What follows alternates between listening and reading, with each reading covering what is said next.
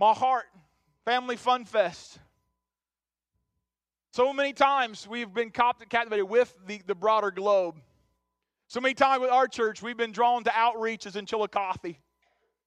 And last year we went to did Harvest Home right in Kingston Park and had a pretty good time. It was kind of cold in the first week of October last year. And some of us were talking, and we said we got to come back and do something like this in the summer when it's warm, when people are around. And so about a week and a half before I left for Kenya, we really started putting some things together. And my heart with that is this. Jesus said in Acts 1, He said, go and wait for the Holy Spirit. When He comes upon you, you shall receive power, and you'll be witnesses. And you'll be witnesses for me. And He goes through a progression of names and places. And He says, you'll be my witnesses in Jerusalem. You'll be my witnesses in Judea. You'll be my witnesses in Samaria. You'll be my witnesses in the uttermost parts of the world. And here's what I think happens at times. We get so caught up with what's out there, we forget what's in our backyard. And about a week and a half ago, I was talking to a pastor named Barry Bennett. He pastors Mount Pleasant Presbyterian Church. And I know that sounds kind of like really traditional, but it's really not. God has been doing an amazing thing there. When Barry came there were 6 people going to the church. A few months later, they had a dozen people going to the church. They hadn't had an altar call, hadn't had the gospel really preached. And Barry said, I remember the morning God put His thumb on me and said, you're going to give an altar call this morning. And Barry's like, oh boy, what's that going to look like?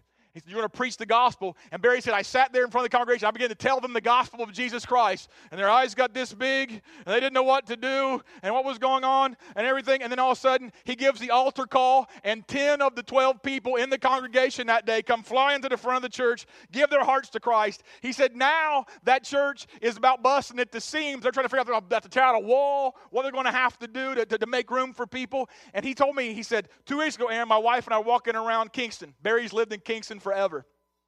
And Barry's walking around Kingston. He said, and I know most of the families within the confines of the village of Kingston. He said, we looked at the houses. They go to our church. They go to that church. They don't go to church. They don't go to church. He said, Aaron, for all practical purposes, the village of Kingston is an unchurched village, according to my understanding. Everybody I know that lives there, and I think, wow, that's completely crazy and wild. And he said, so I think it's a God thing. You're planning on doing this. So Barry and I are meeting for lunch on Tuesday. I'm going to figure out how they're going to play along with us. Dave Titler is a pastor out in Hallsville. Pastor of the church used to be right in front of Bruce and Donna's house. They moved out towards Adelphi. And several months ago, Dave and I were talking, ran into each other at Sam's Club.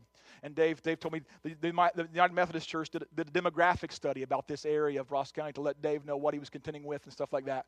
He said, Aaron, within a 5-mile radius of our churches, there are 6,000 people. A 5-mile radius, 6,000 people. Here's my heart with Family Fun Fest. If we reach a percentage, let's just go small for a minute. If we reach 1% of them, you know what that means? That's 60 new people at this church. If we reach 5% of them, you know what that means? That's 300 new people. That's a whole other church congregation here.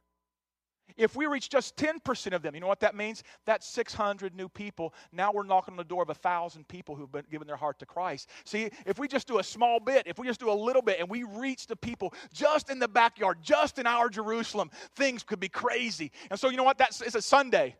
We won't be worshiping Jesus inside the confines of a safe place, inside of a wall of a building. We'll be doing our worship to Jesus by ministering to people out in a park somewhere. We won't be meeting here. We're going to be doing community service out and around Kingston, and then at noon we're going to invite them back to the park. We're going to have inflatable games, and we're going to have pet land there. They're going to be doing, the Kingston Fire Department is going to bring a fire truck, and they're going to let kids play on the fire truck and give a kind of a tour. Possibly Life Air might bring a helicopter and land it there in the park if we can arrange that, maybe. And things are going to be happening, and we're going to be doing crafts with the kids to explain the gospel. We're going to be putting a website together. It's not look churchy at all. Zero zilch, but there's going to be a website we're going to attach to it called familyfunfest.com or something like that. People go to the website. And leading up to the event, all it's going to be is an informational thing. They'll see a picture of inflatable game and come hang out. The Sunday afternoon that we're there, they'll be sent home with like a treat bag. They'll have some sort of a gift thing in it. We'll make sure the kids get the stuff home. You know what I mean? And there'll be that website on a little ball or something like that. And they'll be able to go to that website that afternoon, and then they'll find the gospel of Jesus blaring them in the face, and the churches that care enough about the community of Kingston that they might be able to get plugged into. And we're going to just join together with maybe Mount Pleasant, maybe another church. Who knows? I don't know how it's going to go. But our worship to Jesus is not going to be something normal. It's going to be extravagant and different than anything else we've ever done. And so when I put that out before you, because I want you to mark your calendar. I don't want you on vacation. I don't want you camping that weekend. We're going to need as many people and as many folks say, dude, I'm in on that. I will paint a fence. I will give out a treat bag. I will roast hot dogs. We're going to do fish fry. Whatever. I'll just help out. I'll help toss cornhole bags with people and whatever. I don't care. I'll just do something. Let me know what I need to do. There's a sign-up sheet out there. Get in on it. All right? Got a lot of work to do. We need all of your help, every one of you. When I just started coming to church here, I don't care. I really don't. If you've got an inkling towards the things of God, if you're just trying to figure out where you fit, it would be a nice place to find a place to fit. You know what I mean? Start doing something and just help us get doing what God called us to do. All of you who are part of Church Triumphant and are plugged in, you know I'm not going to give you any excuse. This ain't going to happen. All right, so just get ready. I want to encourage you about something else. This is Memorial Day weekend. And first of all, if you look in your bulletin, there's a little flap that have like our core values. And if you open that up, there's a list of like connection groups. Some of them are canceled tonight. So I want to make you aware of that. In case you don't know already, you're thinking about going to one or doing whatever. There's also a change of one. The Wolf home group that normally meets at Patrick and Leah Clevenger's house is meeting tonight, but the Bear home group that usually meets at Keith and Sarah Woods' house is meeting with them tonight. We're going to have like a bonfire, Winnie roast thing, and that's not listed there. And instead of meeting at 6, Bear family, you'll be meeting at 5 at Patrick and Leah's house. If you need directions, call me and Rachel, call Sean and Angie, call Patrick and Leah, call Jim and Belinda. We'll make sure you get there. If you need a place to go hang out, you think a bonfire sounds great, come join us. We'll have a great time, I promise. Okay? So that's the announcement for today. In light of it being Memorial Day, I want you guys to join me. Today is when we celebrate the fact that people have given their all. Memorial Day was started right after the Civil War, and it wasn't a national holiday at that time. Communities all over the United States recognized the sacrifice many of their men had given for the cause. Some of them in the South, some of them in the North, and they began to have these commemorations recognizing those who had given everything. And then the federal government got on, that's probably a good idea. That's a great, wow, this guy's, and then they developed a national holiday, which we commemorate this weekend. Listen, it's not about having a barbecue to kick off summer, as much as I like that. And it's not about just an opportunity for you to get together with your family and stuff like that. Do yourself a favor. Go to some commemoration. Take your children and your grandchildren to a place where they really recognize what they have and why they have it. I know Grandview Cemetery does something. Laurel Hills Cemetery does something at their war memorial. Maybe in Circleville and Pickwick, there's probably an observance somewhere where the AMVETS or the VFW or somebody's doing something saying, hey, remember these guys.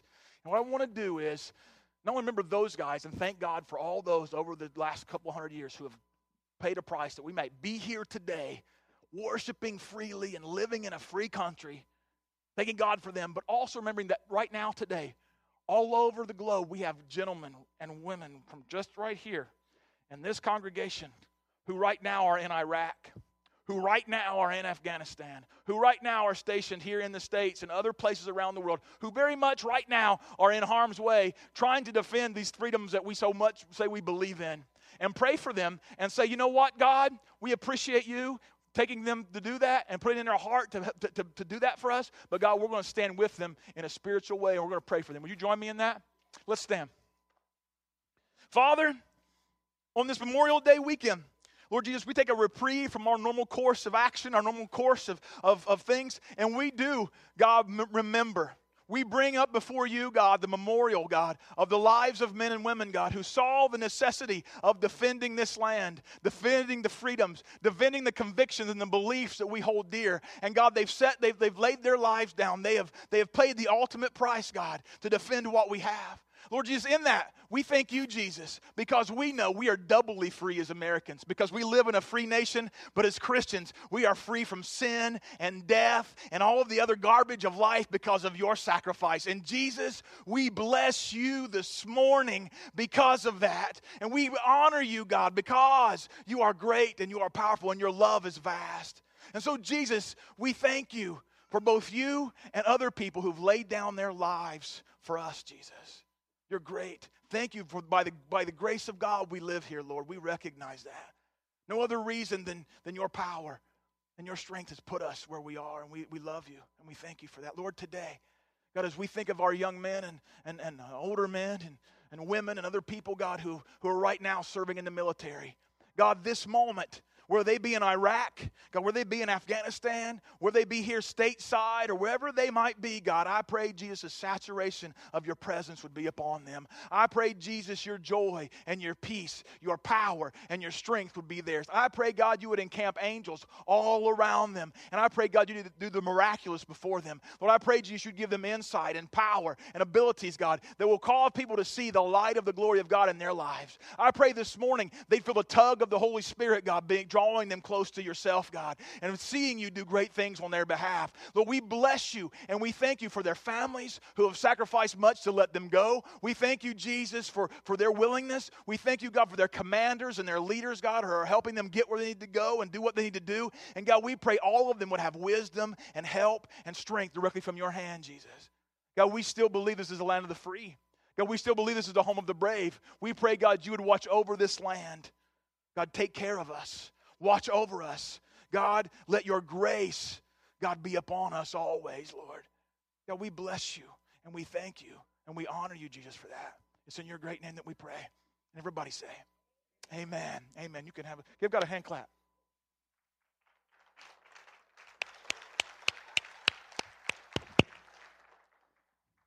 My wife's worried I'm going to break my neck. I feel like a 9-year-old or something. Thank you, babe. You're wonderful. I love you. She's the best. Did you double on him? Huh? Scared me to death. She grabbed my arm and I thought, what is that? Ah! Abraham, I just realized you were sitting there with us. There's a Navy man right there, sitting beside his mom. Thank you, brother. Jeffrey's sitting right here. He's an Army guy. Sitting beside his stepdad, who was a Marine dude, I think, at one point in time. We got all kinds of other guys all over the place who've served our country and served well, and we thank God for all of you. Thank you so much. I have no idea where I'm going right now. I do. I'm just kidding. I've got a nephew named Samuel, Patrick and Leah's oldest boy, and he has an incredible sense of smell. Incredible sense of smell, and it's not uncommon during the course of a just even a small period of time with him where you hear him go, "What's that smell? What's that smell?" And you're like, "You can't smell nothing." He's like, "What's that smell?" And it's like he'll grab stuff and he'll go, "What's that smell?" I smell pillows and blankets and all kinds of stuff. You know what I mean? He's just got this, almost like this super sensitive, like almost superpower smeller on the front of him. You know what I mean? What's that smell? He always wrinkles up his nose. You know, many of us can relate smells to different eras and times of our lives. One of the greatest things attached to our memory is a sense of smell. Do you know that? So physiologically speaking, smells will remind you of certain things, just like almost like that.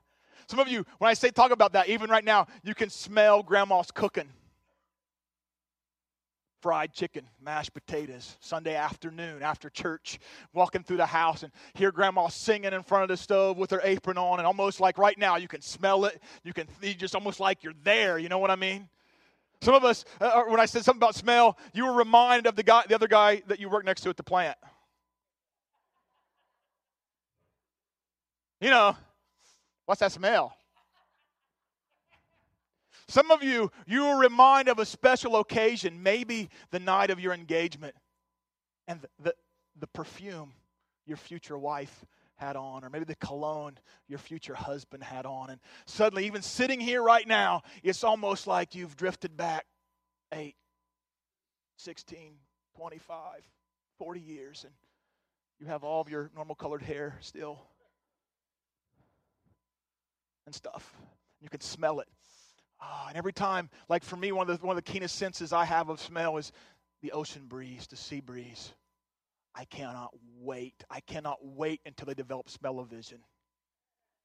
Because like there's days I just need an ocean fix, like a beach fix. I lived in Florida for like 5 years, and you guys know that. And dude, I could just like, and I want the oil to stay as far away as it can get away from the. I'm supposed to go to Florida sometime later in the year, and I think if that stuff is all gnarly and messy, and now I'm really going to be amped up. God, keep that mess away. Cap that thing off. Do something. You can do anything, Lord. Do that. I could smell. I'll be on the computer and download that thing, and oh yeah, I hear the breeze. Every now and then, I wish there's this one hotel near where I used to live, and they have a live webcam, and I could never stay at this hotel because it's like ridiculously expensive. And in fact, if you've ever seen the movie Cocoon, they taped part of the movie. They filmed part of the movie Cocoon at this big pink hotel. I don't know if you guys remember seeing that in Cocoon. It's like 20 minutes from where I used to live. And it was right on the beach, right off of St. Petersburg Beach, right on the Gulf Coast. Big pink called the Don Cesar. And you can go online, type in like DonCesar.com, and there's a live webcam, and you can look out to the Gulf of Mexico and see the waves coming. I'm just like, my wife's like, Aaron, what are you doing? I'm like, If they ever develop smell-o-vision, I'm there, man. I'm just telling you. If you can download it, you go, whoo! I'm just there. You know, that sense of smell, it can be strong. You know, we don't realize that in our lives we might be giving off a fragrance. And probably we feel something like what Thomas is about to show you, one way or the other. Will you show those for us, Thomas?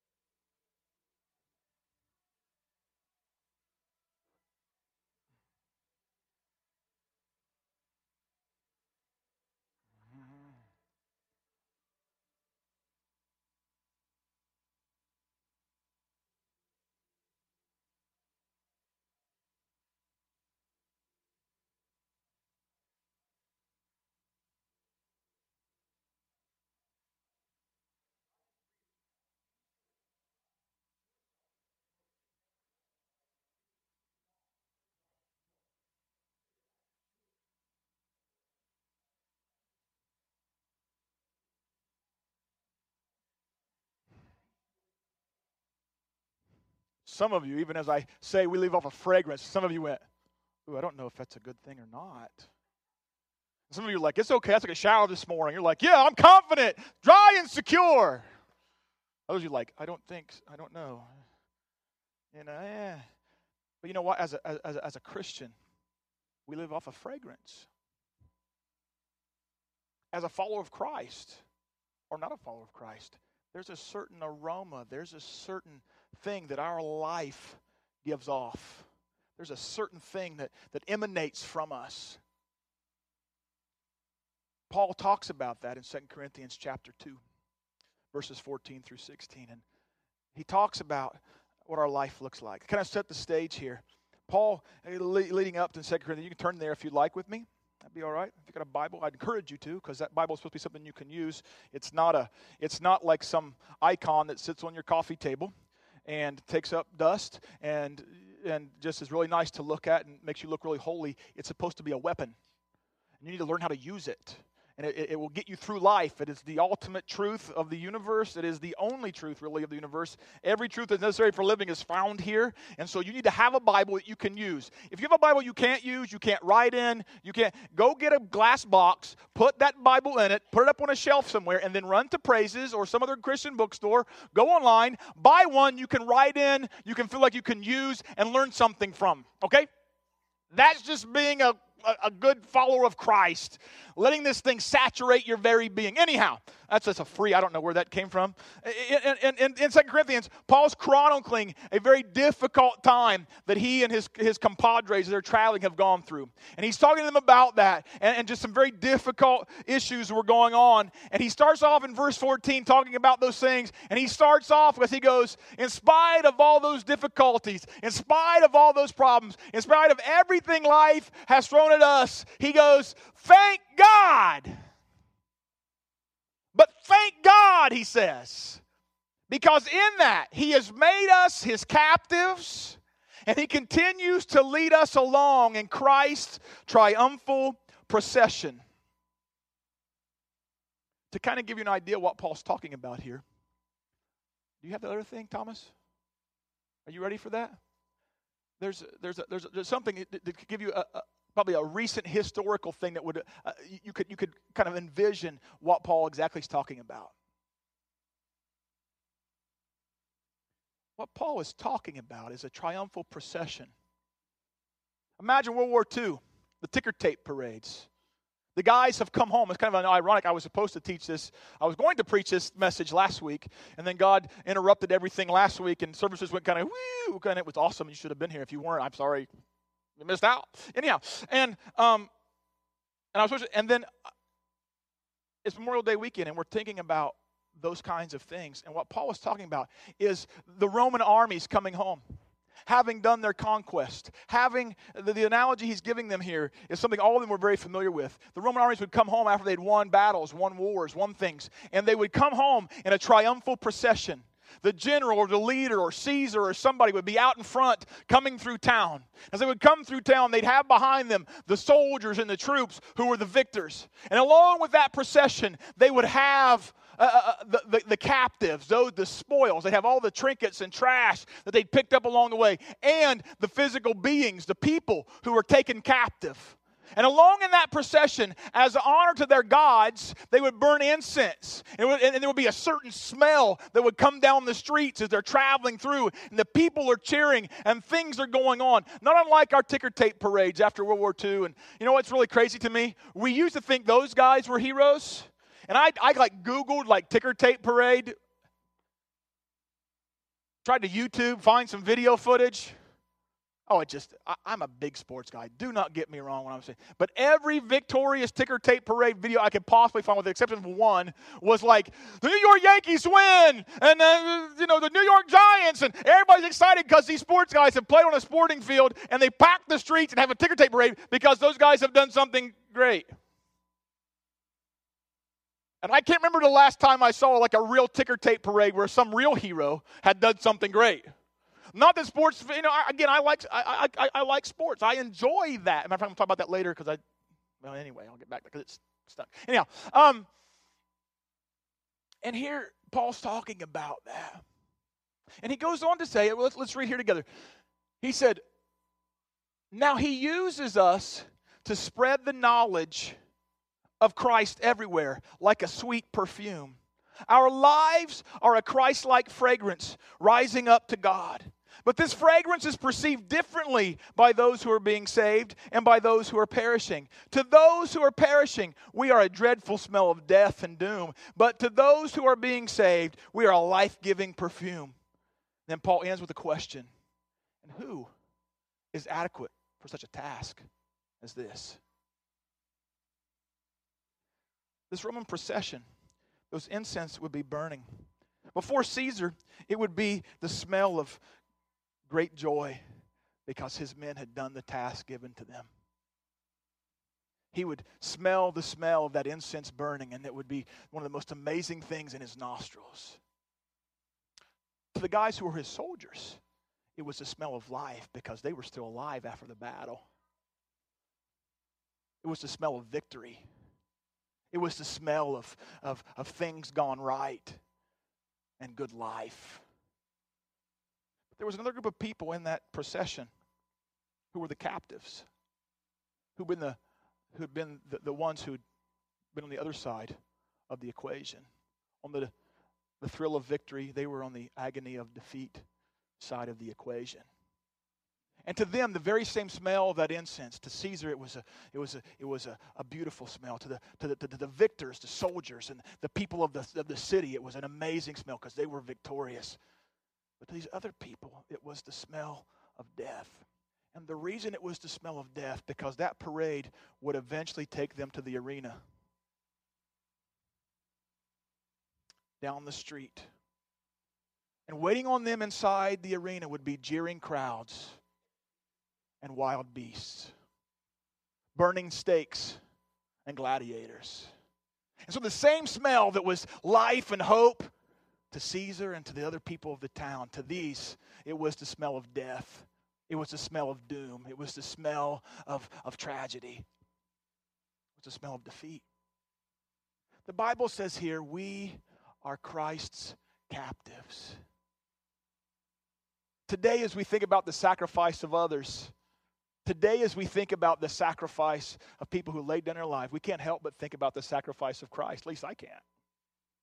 John 15 rings in my ears. Greater love has no man than this, that he lay down his life for his friends.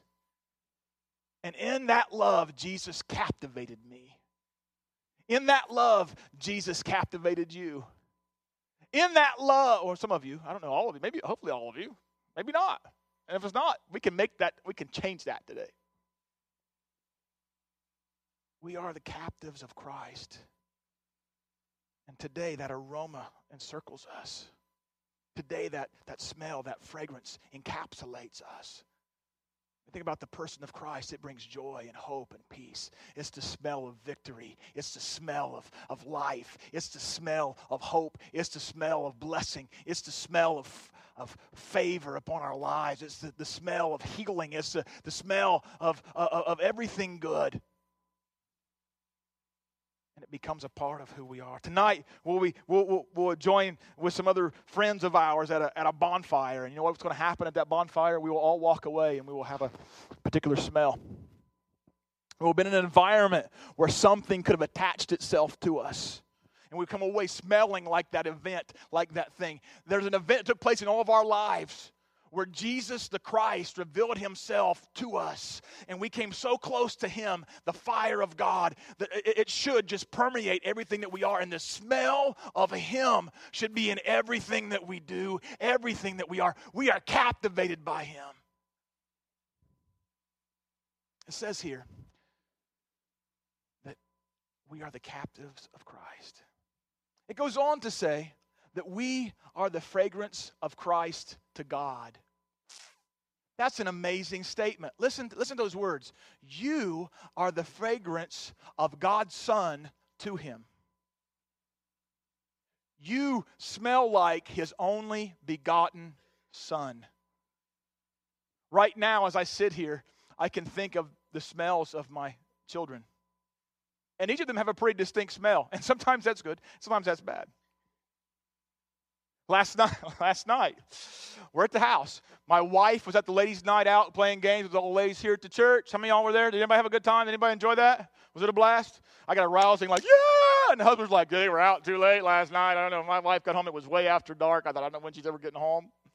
In the middle of that, we're sitting in the living room. And all of a sudden, my youngest son, Eric, who's yet to be potty trained, comes running by. I pulled a Samuel. What's that smell? Eric, come here. Oh, goodness gracious. You are a mess. Change the diaper, put a new one on, clean up all that stuff.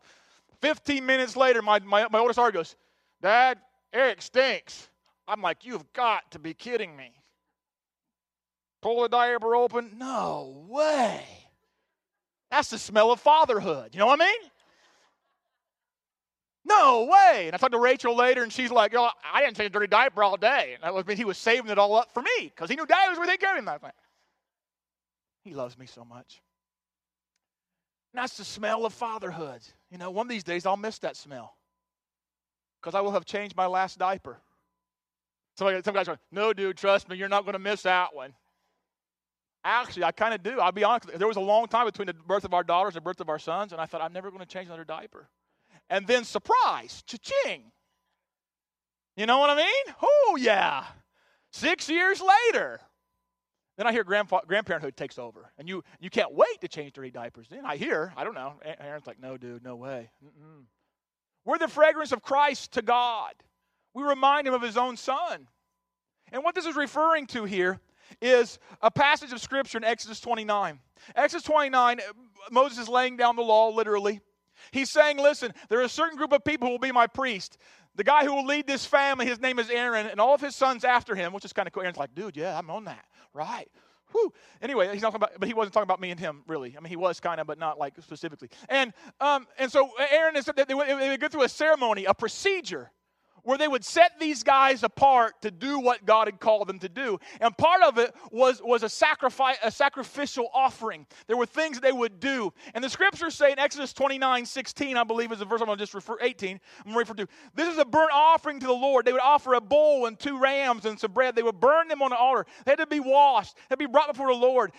These guys who were doing this had to be dressed appropriately. And they would bring them before the Lord. And the burnt offering to the Lord, it says, it is a pleasing aroma, a special gift presented to the Lord.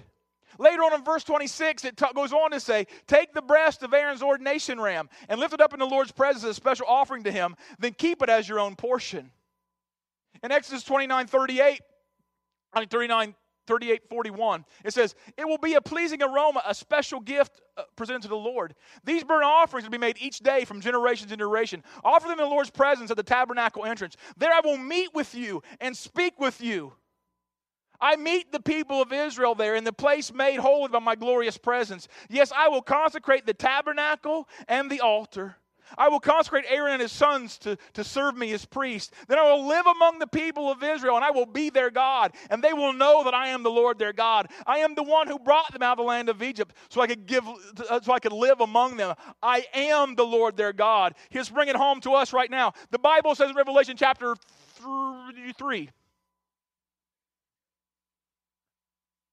No, Revelation chapter 1. Jesus says that he has called us to be a nation of kings and priests. It's no longer reserved for a specific family and their lineage.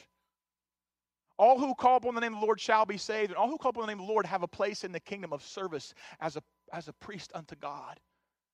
And the Bible says that God wanted them to give this sacrifice every day. And so as we as people who follow Jesus are brought into that nation of kings and priests, we lift up an offering unto God as we give ourselves to Jesus on a daily basis. The Bible says that we give it day and night. It was never to stop. Every day these guys were to offer this to the Lord. We as Christians are to do the same thing. We are to be that offering, that smelling, that sweet aroma. And here's the thing, when we live like that, then the Bible says, Jesus says, or God says in Exodus 29, then I will live among the people. I will speak to them there at the place of that offering. You know what that means? As you walk around living before God, God is making himself known to people around you. He is showing them that he wants to be their God. He is showing them that he is living and he's alive and he's well. A smelling aroma comes up from your life into his nostrils, and he says, I'm going to use that to make myself known in the lives of people. How cool is that? And so when it says you are the fragrance of Christ to God, the Bible says Jesus made a sacrifice once and for all. He was the Lamb of God. Scripture says take the breast of the ordination lamb, give it to God and keep part of it for your portion. God gave us himself, and then he took some of himself, he gave himself back to himself because Jesus was God. He came to live among us, and then he gave himself back to God and died on a cross. We get to live off of him. How cool is that? He is the Lamb of sacrifice, the Lamb of God slain before the beginning of the earth. He is what we live for. There is no other thing, no other gospel, no other way to live but for Christ, knowing he is the way, the truth, and the life. And when he comes into our life, we are that aroma. Listen, it says here, we are different aromas, different people because of Christ. The Bible says, to those who are being saved, we are the smell of life. I referenced the bonfire a little bit ago. You know what's going to happen around that fire tonight? We're going to get to smell the fragrance of Christ around that fire. Because all of us are in the process of walking through salvation. And it's the smell of life when brothers and sisters get together and rub shoulders and talk about what God's done and what God's doing and where God's leading. And all of a sudden that smell will saturate and lift up and encourage those who are just depressed and frustrated and angry. Things are going to happen around there in the midst of just us being together. An aroma is going to arise and fill the nostrils, not just of God, but of the brothers and the sisters in the Lord. There's other people there. The others were the smell of death. Why is that? Why is that one guy you work with always so angry when you walk in the room? Because that aroma gets in his nostrils. And like those people caught up in that procession head to the Roman arena, in their life they know they're not right. They know things aren't sound. They know that if they pass away today, they don't know what's lying beyond the door. And they know you know. They see the confidence of God, the peace that passes understanding in your life, and all of a sudden it makes them agitated. It's the smell of death and doom going up into their nostrils. The Bible says in Luke 10 that Jesus sent the disciples out 2 by 2. He said, listen, you're going to go some places and your peace is going to come back to you. When your peace comes back to you, let it go. Don't worry about it.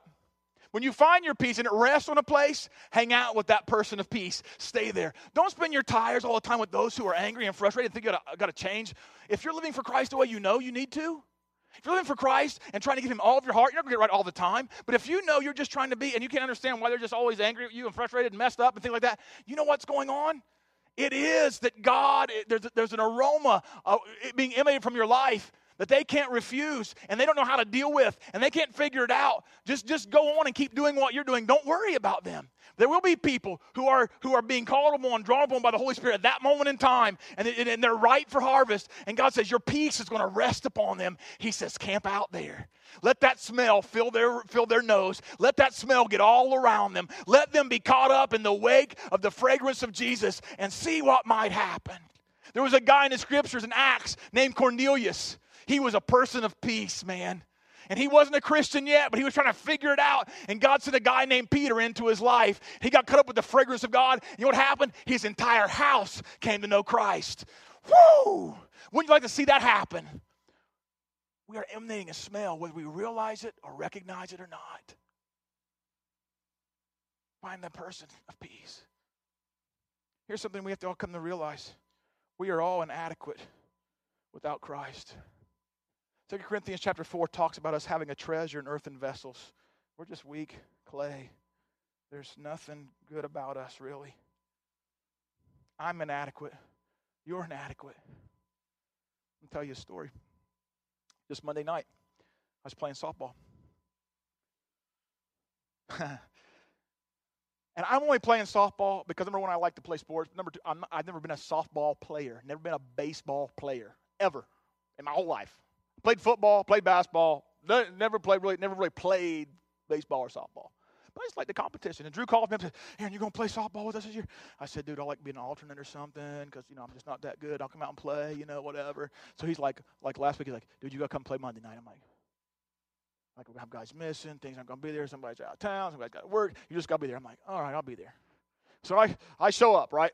Number one, you know you're not a good softball player when you go to leave for the game and you cannot find your glove. That's a problem. Something's messed up right there. And so we go play. We're playing Mount Tabor Church. And me and another brother, who's not here right now but was here earlier, we're out in the same part of the field. Prayerfully, and I think Drew thought that's a safe place for them. But it did not take long for Mount Tabor to figure out where the weak part of the defense was. And all of a sudden, we just start getting shelled, man. And I'm out there going, oh, Jesus, please don't let him send another one out here. Oh, please don't. And it's hot, and I am sweating, and my shirt is just soaked, and I'm trying. And I come running in on one, and I'm like, and I realize I've misjudged it because I'm getting really old, and I'm kind of like, I'm not doing things very well anymore. And so I'm coming in, and I realize I got my glove here, and the ball's coming like right here. And so if I don't do something, that hurts. My hand, when the ball fell to the ground, and I am just stinking up the place, man. Probably to our guys, I was the smell of agony. I was the smell of defeat. To Mount Tabor, I was the smell of victory, brother. Yeah! They were having a great time. They were laughing and giggling. And here's the thing. I realized how inadequate I was. And sometimes we realize how inadequate we are, and it stops us. So I was praying this morning. I didn't even make a connection. I went back to my office for first service just to kind of refresh and make sure I had my heart and my thoughts, everything were right. And I remember as I was praying this morning, I saw somebody, I'd seen this several months ago. We were praying. I saw somebody reach like their hand towards God or something, reaching towards something God wanted them to do. And as they were reaching out, they suddenly stopped and took a pause, came back, drove their hand back, and then looked at their hand. There was just dirt and grime and stuff all over it. And they were constantly being reminded of just how insufficient they were and had guilt about things they had done, maybe things they had not done. And it was a place where they were being hindered in their walk with Jesus. Some of you are here today and you feel hindered because you just think, I can't ever be good enough. I can't get it right. I keep messing up in the same. You've done something wrong several months ago and your enemy won't let you live it down. And every time you reach for God, and you're like, oh, and you look at it. The thing you don't realize, you've already confessed. You say, God, I got this wrong. And God's washed you clean, but the enemy keeps bringing that up before you. And when you pull back your hand, you're not seeing what God sees. You're seeing what the enemy wants you to see. And you're just stuck. Let me make something perfectly clear to all of you. You are inadequate. I am inadequate. As inadequate as I was back on that softball field on Monday night, God is adequate for me.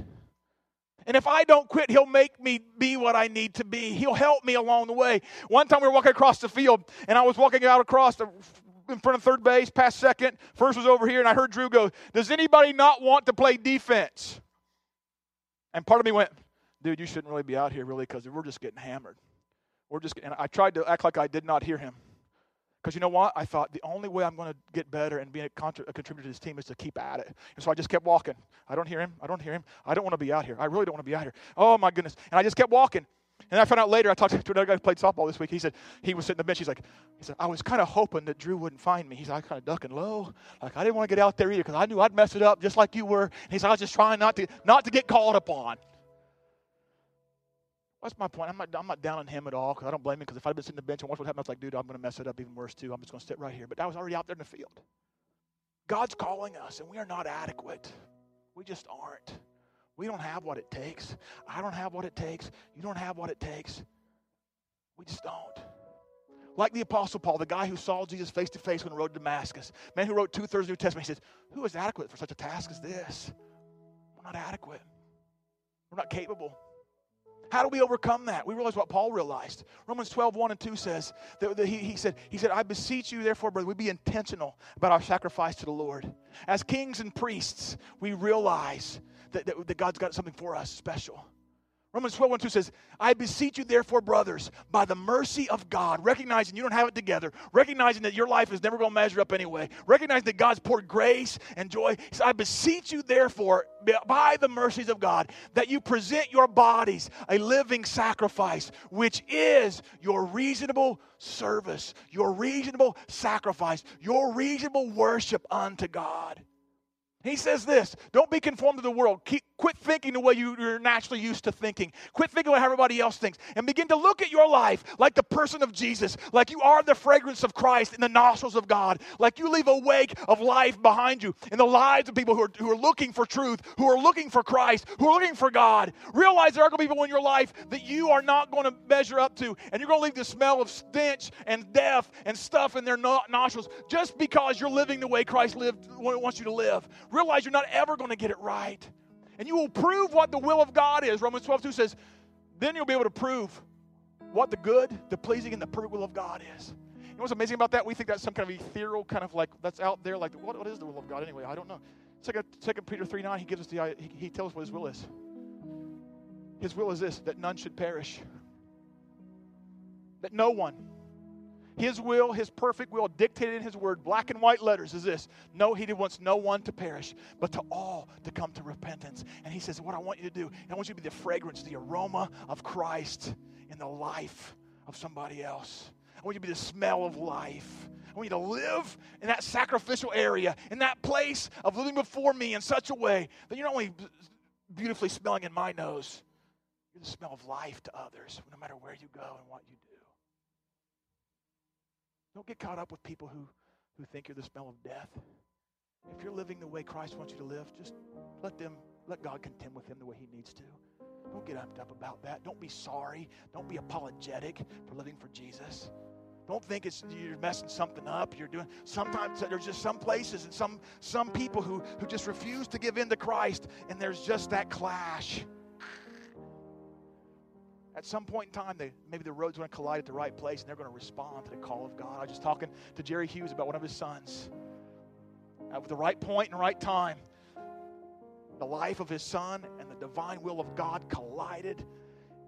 Jerry's son, Clint, is living for Jesus. He is the fragrance of Christ in the world. He and his wife, Becky, are serving Jesus well. And maybe at one point in time, Jerry probably thought, that's never going to happen. And in fact, Jerry probably was the fragrance of death and doom in Clint's nostrils, probably, I would say. Because Jerry would toe a tough line with them.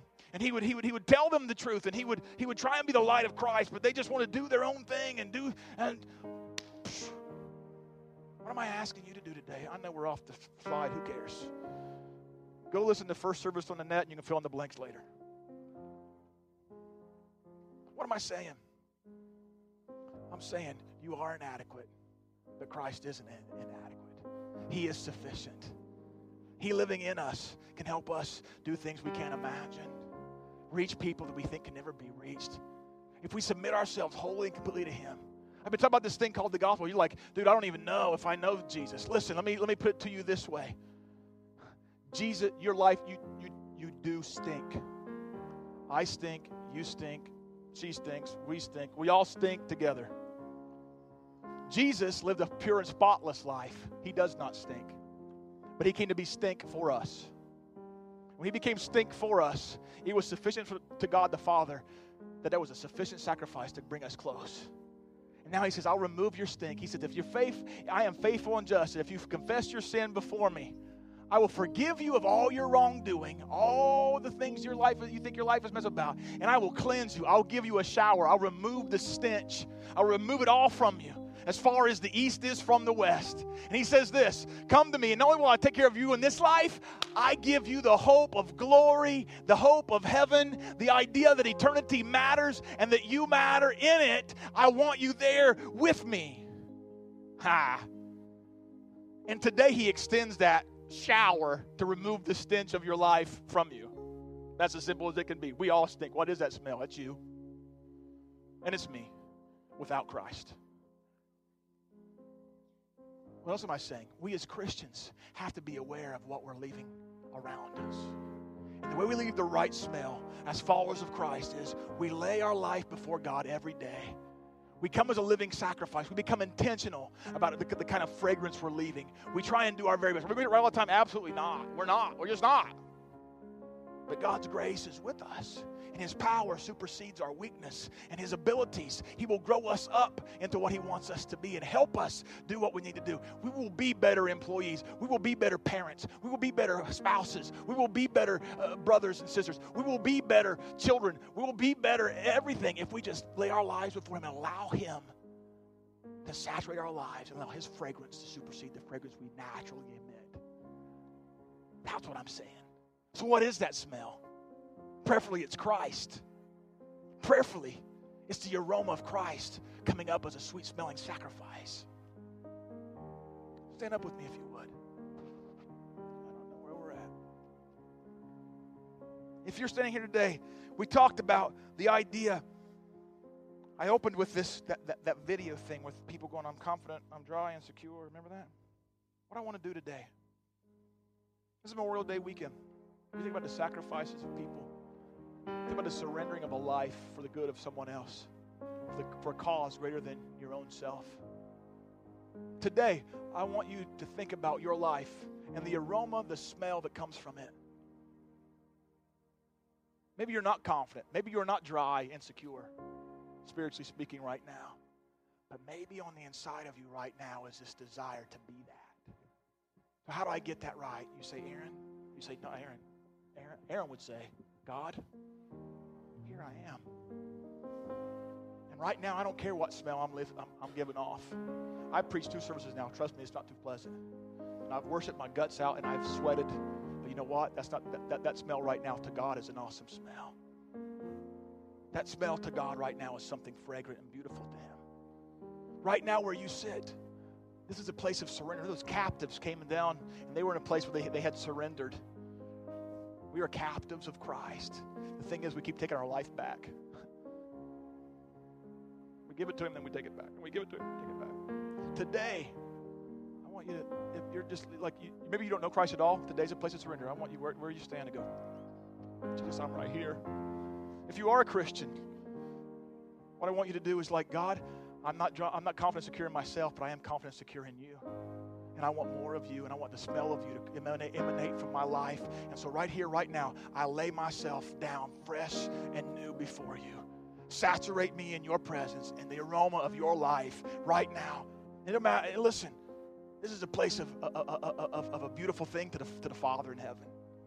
Right now where you stand, if you want your life to be better smelling, spiritually speaking, than it is right now, reach your hands up toward your Father, and just right now where you stand, begin to consecrate yourself fresh and new and say, God, here are my weaknesses. Here are my shortcomings. Here is my sin. Here is this junk. Here, my hands are dirty, Lord. I've reached out and I pulled it back. I've reached out and pulled it. And now today I'm just reaching up and I'm asking you to shower me in the goodness of your presence, in the goodness of your sacrifice. God, I want to be made whole. I want to be made clean. I want to be, God, that aroma of life, God, in the nostrils of those who are being saved. I want to be, God, the aroma of Christ in the nostrils of God. I want to be the aroma even of death, those who are not willing to submit themselves to you. God, I want to be that.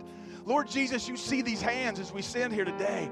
God, I'm not asking for anything like huge to happen, but God, I am at the same time. God, at a place of sacrifice is a place you consume, God, the altar. You consume the sacrifice. Holy Spirit of God, come into every life with their hands outstretched. God, this is not just a place of we're doing a religious exercise. God, this is a place where we say, God, Lord, we're laying ourselves before you. And as it was in the Old Testament, come down today and consume this sacrifice with the fire of your Holy Spirit. Come down today, Jesus, and consume us from the inside out. God, cause the aroma and the smell of our lives to come up before you.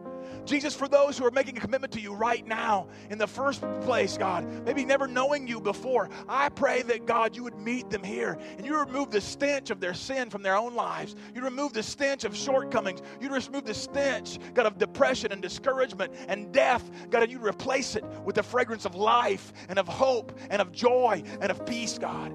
For those who've been walking with you, God, and they're just tired and wore out, and God, they're just realizing that even to throw themselves up on the altar is a task. I pray that today, Jesus, God, you would meet them. You would lighten their load. You would be their burden bearer. And God, you would consume all that they are, all that they hope to be, Jesus. Lord, I pray, God, your grace and your power would find them today, God, in the name of Jesus. Holy Spirit of God, come upon us, Jesus. We submit ourselves to you. Lord God, in this place right now, sing with Patrick as a prayer. I believe Jesus will meet you here. Yes, Jesus.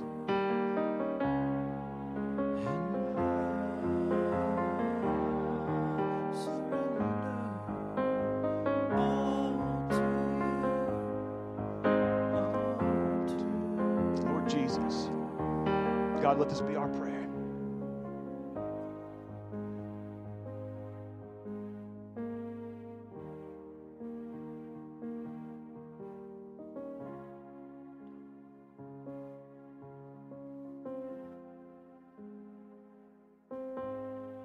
And right before he left for Africa, he texted me and said, oh, I wish I could be there to help you with the kids because they were just being wild the first day that he left. And I texted him back and I just said, you know what? My God is big and I will rely on him while you're gone and it'll be okay. And when I text that, I did not realize how much I relied on Aaron instead of my God. And it wasn't but 2 or 3 days later, I got 2 phone calls within days of each other of women that needed help, needed the Lord's help. And it would have been so easy for me to say, but Aaron's not here.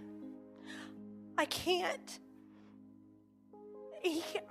I want to ask him what questions, or if they ask me questions, I wanted to go to him and say, what should I tell him? And God took that away from me for 2 or 3 weeks. And I did not realize how much I had relied on him instead of relying on the Lord. When Aaron was gone, God did something in me that built confidence. And because I said, okay, God, I'll do it, I won't wait on him to come back to take care of this. I will let you use me. I have a friend that's been coming to church on Sunday morning, first service, because I was obedient. And I let the Lord use me. So please rely on the Lord and nothing else, not your abilities, not somebody else's abilities. Put your trust in him, because he can use you if you allow him.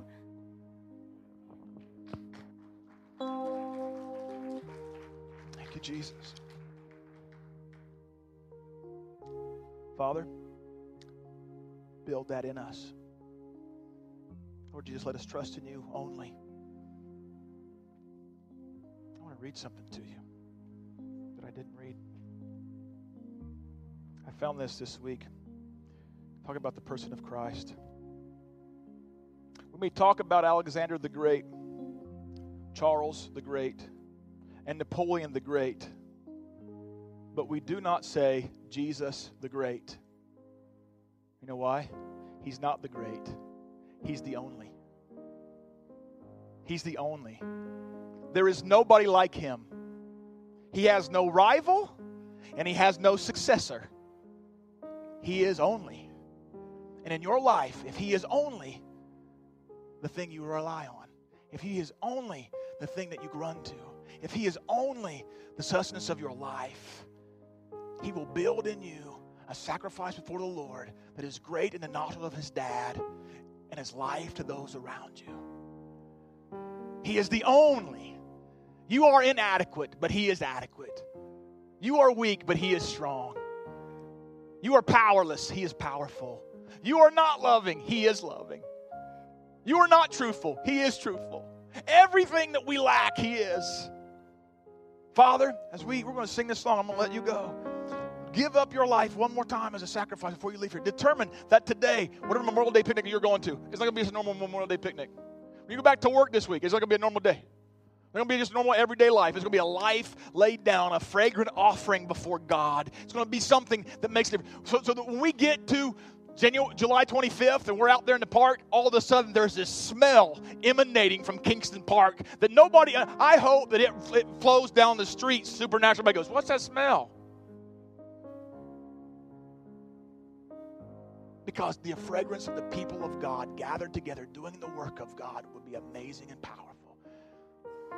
Let's sing this song as a prayer, and then we'll dismiss that way. I surrender. Everybody. Giving you my heart. Yes, Lord. And all that is within. I lay it all down for the sake of you, my King.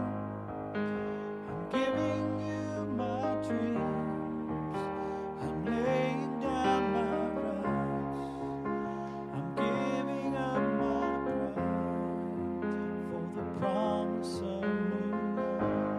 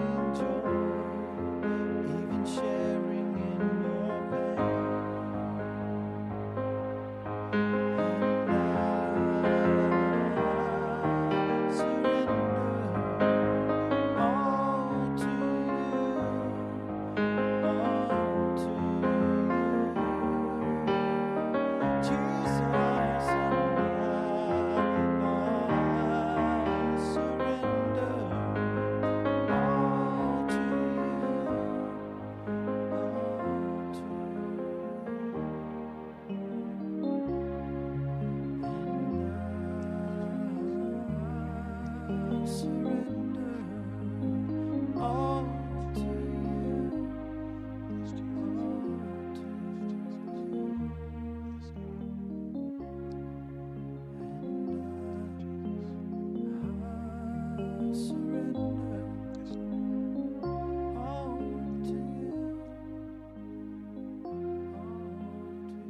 Lord Jesus, as we go from this place, let the fragrance of Christ fill every part of our being, Jesus. Let it emanate, God, like a potpourri pot, God, everywhere that we go. God, let it emanate from us, God, as a sweet-smelling fragrance before your Father.